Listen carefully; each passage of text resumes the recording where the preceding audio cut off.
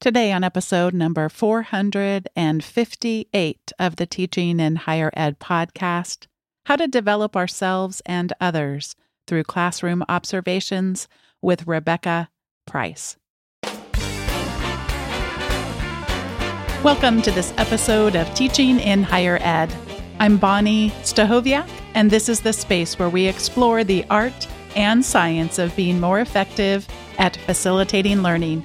We also share ways to improve our productivity approaches so we can have more peace in our lives and be even more present for our students.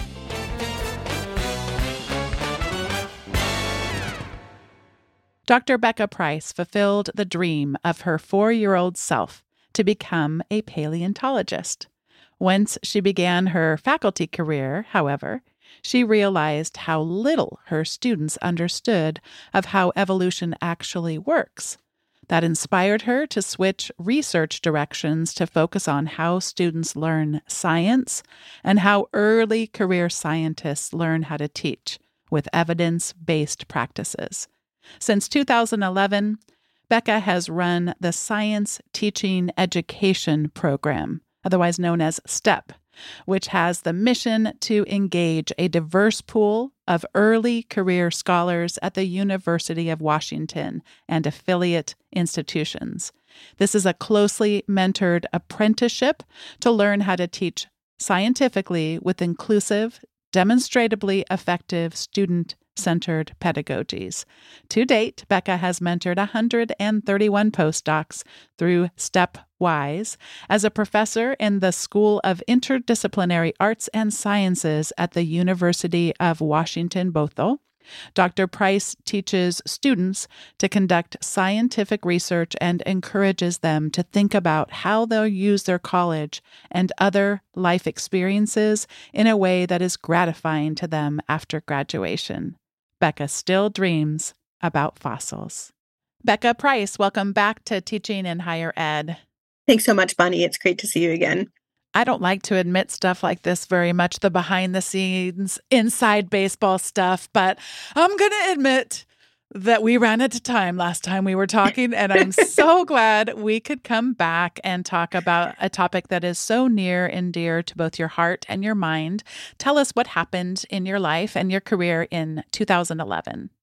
Oh, goodness. In 2011, I was an assistant professor, and I was just starting to redirect my research program from paleontology to the Scholarship of Teaching and Learning.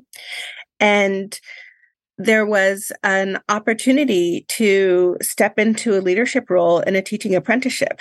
And in terms of this big shift in your career, what does that look like? So what does STEP look like? Yeah. What does a day in your life look like?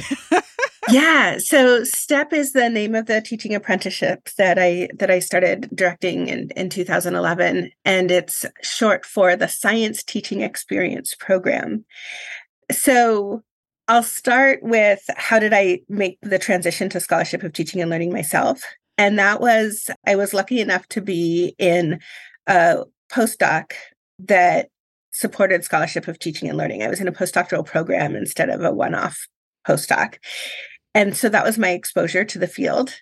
And then when I got into the classroom, I realized how dogmatic my students were thinking about evolution. Whether they accepted the science or not, they were thinking about it dogmatically instead of thinking critically. And that really, really intrigued me. And so I started wanting students to develop an understanding of the science, to develop that critical thinking, to encourage the questions that they were asking. If something didn't make sense about evolution, that's a part of learning. Like, that's metacognition, recognizing that something doesn't make sense to you. And so I wanted that kind of questioning to be a start of their process rather than an end. And so my early forays in Scholarship of Teaching and Learning were around evolution education. And then when I inherited STEP, I started getting really interested in professional development as well. So that's another one of the branches of research within Scholarship of Teaching and Learning that I'm pursuing. In terms of what it looks like to run STEP, there's this wonderful group of mentors that I have the pleasure of working with. And we each have one or two teams of 3 postdoctoral fellows that are working together. We group the postdocs together by their research interests. And that's actually a really fun interest because after all of their training, they've gotten more and more narrow, more and more specialized. And as instructors, some of whom are teaching intro biology courses, we have a pretty broad sense of when 2 people have similar interests. And so it can be kind of shocking for the trainees to, wait, what do we have in common? And then there's this wonderfully enriching process that they go through to find the areas where they start connecting. And they learn a bit about backward design and design 2-credit seminar for undergraduates. The seminar can be either for second-year students or for seniors, depending on what course they're slated to teach. And we go through a couple of trainings in the fall with the whole group. Then we narrow in where the mentor's working with each group of trainees to develop a syllabus, to think about a final project that gets scaffolded throughout the whole term. And then the real learning is occurring when the mentees are actually teaching, because the mentor is there in every single class meeting, taking notes. We have a structured observation form that makes it easy to take notes as we're watching class. And then there's an hour-long debrief after class. So the class lasts for 2 hours. Then we have that hour-long debrief in our evaluation of the program. The evaluator told me, you really need to stick to an hour. They get tired after an hour of debriefing. Really honor that hour. And at the end of that observation and debrief period, the postdocs have an 8-page observation written of that class meeting with at least 3 things that they really rocked during class and a few things that are areas of growth to try to implement in the next class session. So it's that part of the apprenticeship that really leads to the deep learning. That's what our evaluation data are saying.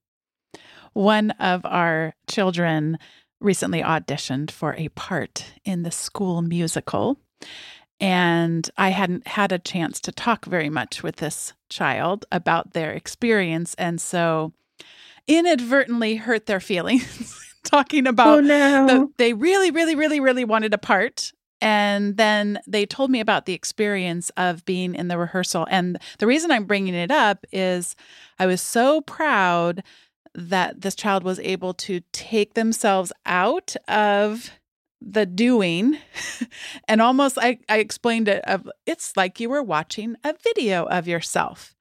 And they didn't think that they got the part that they wanted, and they didn't. So we had a conversation about what is it like to be able to say that didn't go the way that I wanted it to. The director had said to them they should, to the children who were auditioning, they should move their bodies as they were rehearsing this part. And this child did not move their body and knew that, was able to see that hadn't happened the way they envisioned. And the reason I'm bringing it up is I just think that's such an important part of our existence, is to be able to take ourselves out of what we're doing and to watch ourselves. And then you're describing this process, which I think for so many of us, Becca, will not be something we've experienced, where every time I've ever been evaluated, it is for my review. And then every time I've ever been evaluated, it is, we don't really have a shared appreciation of what goals I have in my own teaching. And when you talk about a structured observation, I'd like to hear more about that, because I just don't think that most of us are able to have a shared sense of what our aims are and our teaching philosophy. And so we're getting like a thing. And for me, Becca, when it's happened, I can't get myself out and watch myself like I was watching a video. I'm just in that other person's head, and I'm watching what they're writing down. And by the way, I've had really positive evaluations. So, so many people don't, and it's so much more traumatic, but it's like, it's not really helpful if you can't get yourself back into teaching, into the way that you mostly normally would, I've never had that experience where someone's sitting in my class and I'm actually feeling like myself, like how I normally am, because I'm so conscious of the person being there. And again, people who have reviewed me, I'm so privileged just to have had such a lovely time and such lovely words are shared. But I mean, it's not a useful thing. It feels artificial. So I'd love to hear your response. I know I've been sharing a lot here, but just this idea of sort of getting outside of ourselves and being able to watch ourselves. And then what is it like to do that with a structured observation form? I think a lot of people probably aren't accustomed to these different kinds of instruments and how they can be helpful. Yeah. So I'll say that I've never had a formative observation done of myself. And when sometimes I have had mentees want to watch my teaching, and I always get nervous and I always fumble over something. Well, I always fumble over something anytime I'm teaching, but there are more obvious fumbles when somebody's in the classroom, especially when there's a mentee, just the nervousness of being present in the classroom as the expert on teaching. It just changes how things are. This is actually one way in which recording classes has been a really big change for me. And some of the collegial observations that my faculty colleagues and I will do now are actually based on Zoom recordings or even visiting the course site in the learning management system and seeing just how the course is structured. And that changes the kind of conversation we can have because it takes the performative element out of it and really allows us to focus on the pedagogy. So I know what it's like to be giving formative observations of my mentees, but I don't really know what it's like to receive them. I think that's a really important difference. You mentioned how it is challenging sometimes to sit and think, what are your teaching goals? Not the learning goals for the students, but your pedagogical goals in the classroom. So one of the things that we do in our structured observation is we have the trainee complete the first part of the observation form on their own. And that includes the course learning goals. We ask them to identify not the course learning goals, the learning goals for that particular class meeting, and to identify the level in Bloom's taxonomy that those learning goals are at to ensure that there's a mix of high and low orders of cognition. And then also to list how much time they took to prepare for class, because I want to challenge them to get down to 2 hours of prep by their third class meeting. So each postdoc is in charge of teaching 3 class meetings. I'm thinking about when they're going to be assistant professors or assistant teaching professors, and how can they're going to be swamped. They aren't going to have 10 hours to prepare for each class meeting. So I want them to really think about how to structure really sophisticated learning and minimize prep time. So what does it look like to have them minimize class prep? We have the advantage that these are courses that the postdocs are designing. So there isn't a set amount of content for them to get through. And I think that's pretty critical for this kind of prep time. What I encourage them to do is to use primary literature in the senior seminars, but only pick one article for each postdoc to cover in a 10-week quarter. So we're spending 3 weeks on one article. Now, coming from journal clubs as postdocs, this seems incredibly slow, and it is.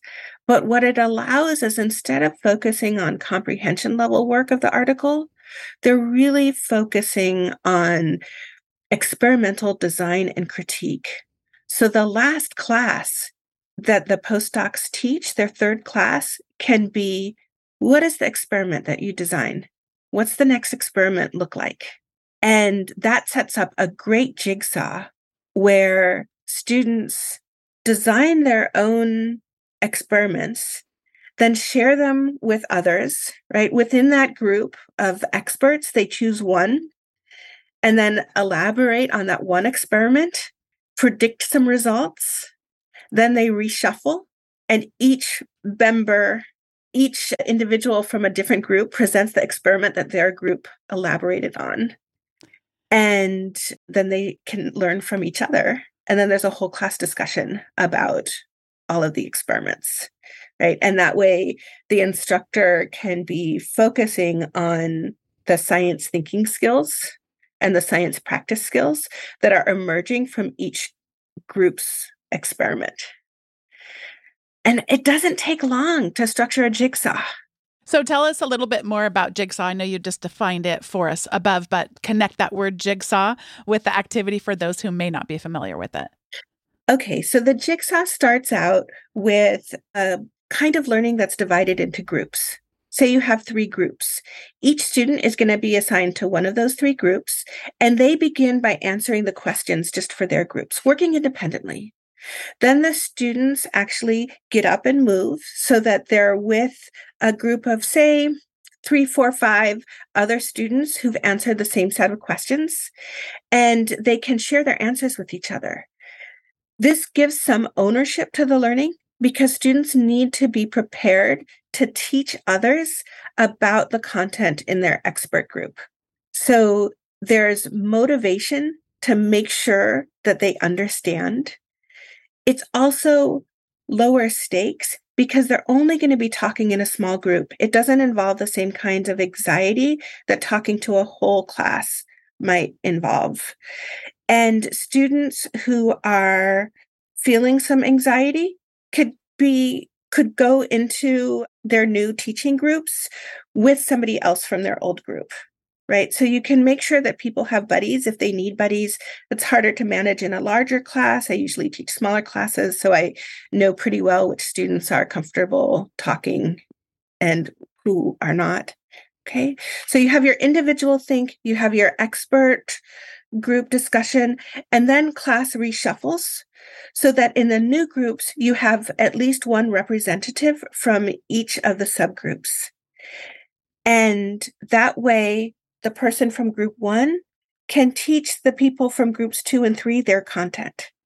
And the worksheet that guides the activity needs to be structured so that the people in groups 2 and 3 are taking notes based on what group 1 said.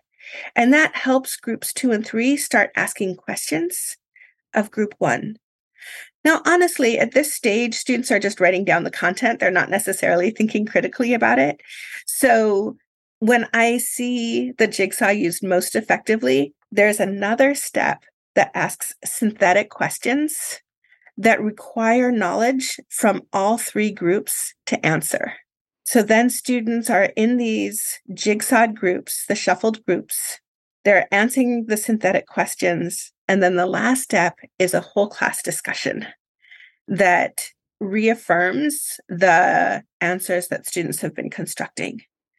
Throughout this process, the instructor is circulating through the classroom, checking in on what folks understand, making announcements to clarify as needed, giving an impromptu mini lecture if you see students are consistently making the same kind of mistake. So there's still a ton of instruction going on, even though there isn't a formal lecture. All of the content that the instructor is sharing is emerging from student interest. So it's very student-centered. I think a jigsaw can also be written in a way that's very, very flexible. So you can reuse the same questions in multiple class sessions. So I used to teach a course called The Visual Art of Biology. It stretched me so much. It was a lovely course. And then I realized that I don't know enough about the practice of making art to do justice to the course. I really knew the biology part and not the art making part. Anyway, one of the components of the course was that at every class, we had 4 different questions that we used to analyze different pieces of art. So we would have each group look at one piece of art and think about the theory behind the art, the historical tradition it was working from, whether there was a message, and if there was a message, what it was. And I'm now blanking on what the 4th question was. But it made well, it changed my prep from what questions am I going to have students ask to really thinking more about the themes that I wanted to address in each class and making sure that I was choosing artwork that allowed me to make different arguments about the intersections between art and biology in a way that modeled for them a paper that they were writing in the class. So that changes class prep. And I think a big part of preparing for class is actually grading homework. So when mentees are asking me, how do you stay on top of grading time? And I say, well, I build my assignments so that my next class has to respond to what students did in homework. Otherwise, I do fall behind. But this is what makes the homework meaningful for them and a way for me to collect data about student performance. Oh, it's so good. We talked earlier about both you and I. It sounds like we share in common not necessarily having the most, I don't know what word to use, productive of summative evaluations in our experiences. We may share that together. And I'd like you to talk about now just who benefits from the more formative kinds of observations. Yeah. So there are so many ways that as a mentor, I benefit from making observations, and the intent is for my mentees to be benefiting as well in a number of different ways. So first, there's just immediate feedback. What didn't work or what could have worked better? And then also how to prioritize what to try in a next class. Sometimes we'll make a mistake in a classroom, and then that mistake is just something we're obsessing over. And I can say, you know what? That's not a big deal. Don't worry about that. What I'm more concerned about is this pattern that you are always calling on students in the front left part of the classroom first. Right? How can you mix that up so that everybody feels like they're part of the conversation? Right? So one of the benefits of observation is to prioritize what really are the issues to work on in a class. For me, I am always amazed at the creativity that new instructors bring. This is one of the reasons I really like working with postdocs as opposed to faculty, because they aren't indoctrinated in the techniques yet. And so they bring this creativity to their teaching that is inspiring, that I really learn a ton from. My mentees this quarter, for example, gave students on the first day of class, they gave students little papers that described all of the group work that they would do. So students would, throughout that class, that 2-hour period, they would be in 3 different groups, and the little papers told them where they would need to go. So sometimes the logistics of the jigsaw, where do people go when, can be overwhelming and can take up too much time. They had it figured out with these little guides. And I love the idea of having basically a map, an individualized map handed to each student. I think for that class meeting, I think that's great. I never would have thought of that. I've been doing this for 11 years and I've never seen it before. Must be so inspiring. Yeah, it really is. It really is. And I think when I've done observations for colleagues from different disciplines, I learn so much too. So one of the habits that I've worked into my classes is a moment where students can share their appreciation about what they learned. And in classes where students are really struggling with content, I think it's important to end class on a high note, right? So instead of students leaving class frustrated, students leaving class with, oh, I just worked through something hard and look where I got with it, right? So taking that moment to reframe. And I learned that from watching a colleague who teaches performance. And they had, at the end of her class, she had the students get together in a circle and everybody shared something that they appreciated. So I do it digitally. I use Padlet because it's a great way to have words from a whole group of students. Jamboard would work as well. But the idea comes from a performance artist. I love that. And there will be some people who are listening today who don't have the infrastructure that you have. They don't have an opportunity to join a program or be mentored in the way that you're describing, or maybe just the mentoring happens, but it's more informal. What exists out there in the world to help if we don't have effective observation tools that are available at our own institutions? Where would you suggest that we go to look to start to find a tool set that will be effective for us? Yeah, I think so much of improvement on teaching is self-reflection. I also think that collaborative groups with colleagues at other institutions are incredibly helpful. So for me, I learned so much from conversation that it would be hard to rely only on self-reflection. I mentioned that challenge of prioritizing. I am one of those people who I'm going to see all of the mistakes. I do this with reading student evaluations of teaching too. I see all of the negative comments, and then how do you parse what are the ones to pay attention to? So I think that having that network of support is really important. And if you don't have that network, who can you reach out to from graduate school, colleagues on research projects, education parts of professional societies, teaching and learning centers at institutions, affinity groups, demographic affinity groups at institutions. So I think there's a way to do that networking to get that support. And it's also looking at some of the observation protocols that have been published to see what's important. What is it that you're trying to do? If you're trying to move from strictly lecture class to one that starts involving more active learning, the COPUS instrument by Smith et al. That was published in CBE Life Sciences Education, that's a really great way to start. If you're already doing a ton of active learning and you want to refine your techniques, that's not going to be the best place to go. You're going to need a different kind of observation protocol. So maybe the Portal instrument, which is published in the same journal, and Portal is spelled with 2 A's, so it's Portaal. Maybe the Portal instrument is going to allow you to dive more deeply into different types of active learning and start thinking about the trade-offs that you make by prioritizing some techniques over others.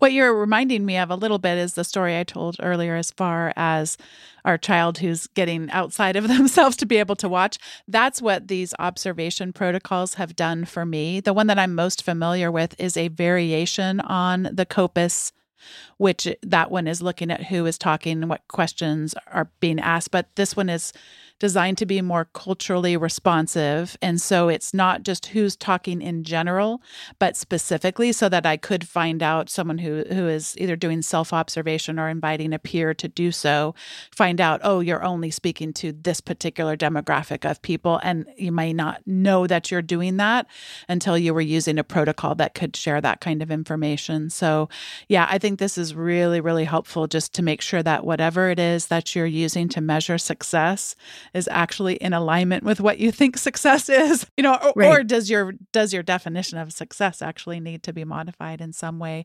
I did want to mention before we get to the recommendations segment that there are going to be times when you're going to experience student resistance. So that's part of the problem is as you start to experiment with different kinds of approaches, then you could feel like you're failing unless you know what happens on the other side. Because as human beings, just in general, we don't love being challenged and failing. Like all of us, it's not anything unique to students that we get to teach, and just know that that's coming. But so a protocol can help you see, this is measuring for this.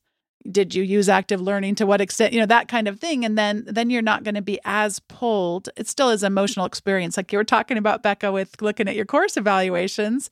But when you've experienced that enough confidence on the other side, that more learning is going to transpire because of the teaching. Like you were talking about Jigsaw, and sometimes Jigsaw can, for some students, feel like, wait a minute, we're teaching ourselves and we didn't pay this money for you to have us teach ourselves. And that, of course, is really dependent on how that gets set up. And yeah. I'm really intrigued by your synthesis questions, because those, of course, can change that dynamic, because then they're getting the challenge and they're starting to realize, oh, I can't passively sit here and just take notes and think I'm going to get it. I do need to show up. But yeah, it's kind of exciting. Anything you want to leave us with before we get to our recommendation segment? I just want to reaffirm what something that you just said, which is that sometimes as instructors, it doesn't work the first time. And sometimes there's this arc of years, right? So I love pre-post assessment. And when I was first starting to use active learning techniques, my course evaluations dropped. They've never reached the same height. I'm satisfied with them now. They're fine. But, there is a difference.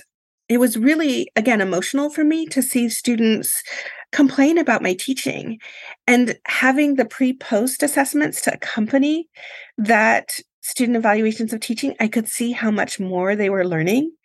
And it's that measurement, that increase in the sophistication of their thinking, that's really propelled me forward with this. And what I've been concentrating on in my teaching over the last, well, really since 2016, especially, has been the emotional, the affective part of the classroom, where I want them to enjoy what they're learning, not just learn it. Right. That's part of retention in STEM as well, is enjoying what they do. If they're learning but turned off, that's not my goal. Right. I want them to be learning and enjoying. And so there's a whole nother literature that I've been studying about instructor talk and building community that is part of active learning and just part of my trajectory as an instructor. This is the time in the show where we each get to share our recommendations. And mine comes from an interaction that I had with Deb Van Eaton, who is the registrar for the Lilly conferences. And I had the privilege of getting to speak at one of the Lilly conferences, this particular one in San Diego in early 2023. And we're chit-chatting about things. And I had / still have, sadly, an injured shoulder. So we were talking a little bit about that. And she had an injury that took a long time to heal. So we were sort of lamenting, but also encouraging one another in that conversation. And she mentioned something called Yin Yoga, which I had never heard of before. It's YIN yoga. And she said it's also sometimes called restorative yoga. So I, of course, go to the great yogi of the world in YouTube, go and search for that, and found a wonderful practice from someone whose name is Cassandra, Yoga with Cassandra, and that's with a K. And there's two things I wanted to share. One is just I think she's excellent for someone like me who doesn't have a lot of experience with yoga, but needs to be doing more stretching to heal this shoulder. And it's not like the only thing that has shown me good results. This is definitely a lot of different things that are contributing to a ridiculously slow healing process, but I can measure my success, including this very morning, was able to see a new milestone that I hadn't been seeing. But so I find her really wonderful. I find it really doable that it's most of her practice. Well, you can go and just find a practice that's 15 minutes. And it just feels, it's hard to explain. Those of you that know what yin yoga is are going to laugh at me because you're like, there's a whole thing that can explain this, but it's gentle and just a little bit challenging. And I just haven't found yoga practices that are a little bit challenging. They are all for me. Like I can't possibly follow you or do even with modifications. And so this is just right for me. And it's really been wonderful. And I'm so grateful to Deb for sharing that with me. And then the second thing I just wanted to say quickly is I think very intentionally about my language. And Becca, you mentioning the instructor talk now you've got me curious about that. I try not to say things like, I'm not good at stretching. That's not going to be very helpful. I don't stretch enough or whatever. So instead, I try to rephrase my language to, I am becoming a person who stretches every day. And implied in that, Becca, just so anyone's curious, I am not currently stretching every day, but that's not what I want to focus on. I want to focus on, I am becoming a person who stretches every day. And then those days that I do stretch, I celebrate that. And those days that I don't, I go, I am becoming, I'm not there yet, but I am becoming a person who stretches every day. So that's kind of been my thing, is I'm becoming a person who stretches every day. And thanks to Deb, I have someone who's both gentle and stretching me just a little bit. That's really been both healing on a physical level, but the times when I do it in the mornings is also really healing on a on another level of just my mind for the day. It really has been just spectacular. And again, I know so many listeners know a lot about yoga, so I'm feeling like you must be laughing at me right now, thinking like a 5-year-old explaining it. But it's been delightful. And thank you again to Deb. And Becca, I get to pass it over to you for whatever you'd like to recommend. I'm so glad that you're finding yoga. I think that one of the beautiful things about the practice is that really there are ways to approach it from so many different directions. And I started my practice after my first kid was born. So it's almost a 14-year practice for me.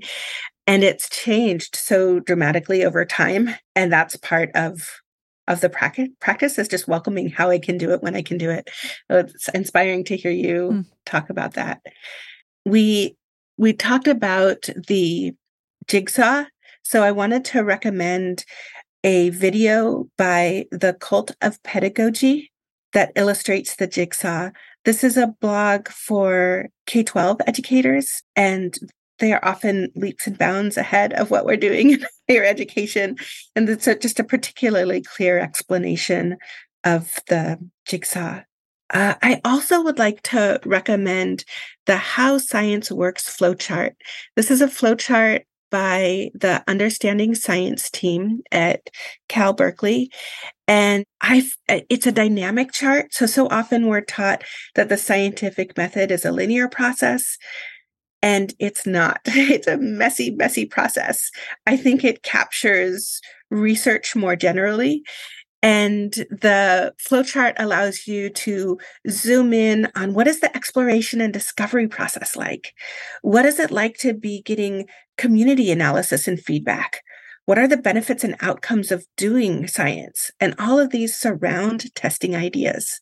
So we're usually just taught about the testing ideas part, but I think that it can be so helpful to really think about discovery in these other lenses as well. And I think it's especially important to focus on the benefits and outcomes. Why are we doing science?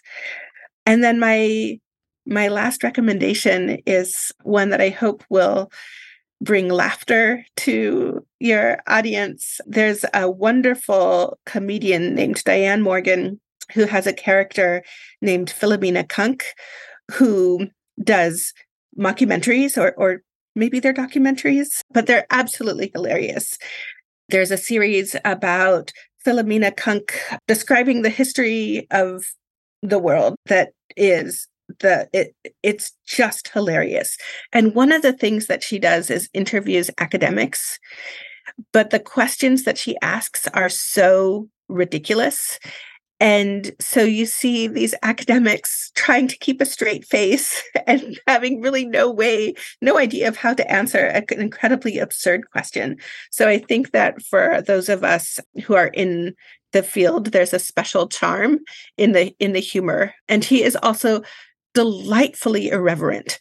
The shows that she's in get a little bit edgier with every series and in the humor, and just quite a bit of fun.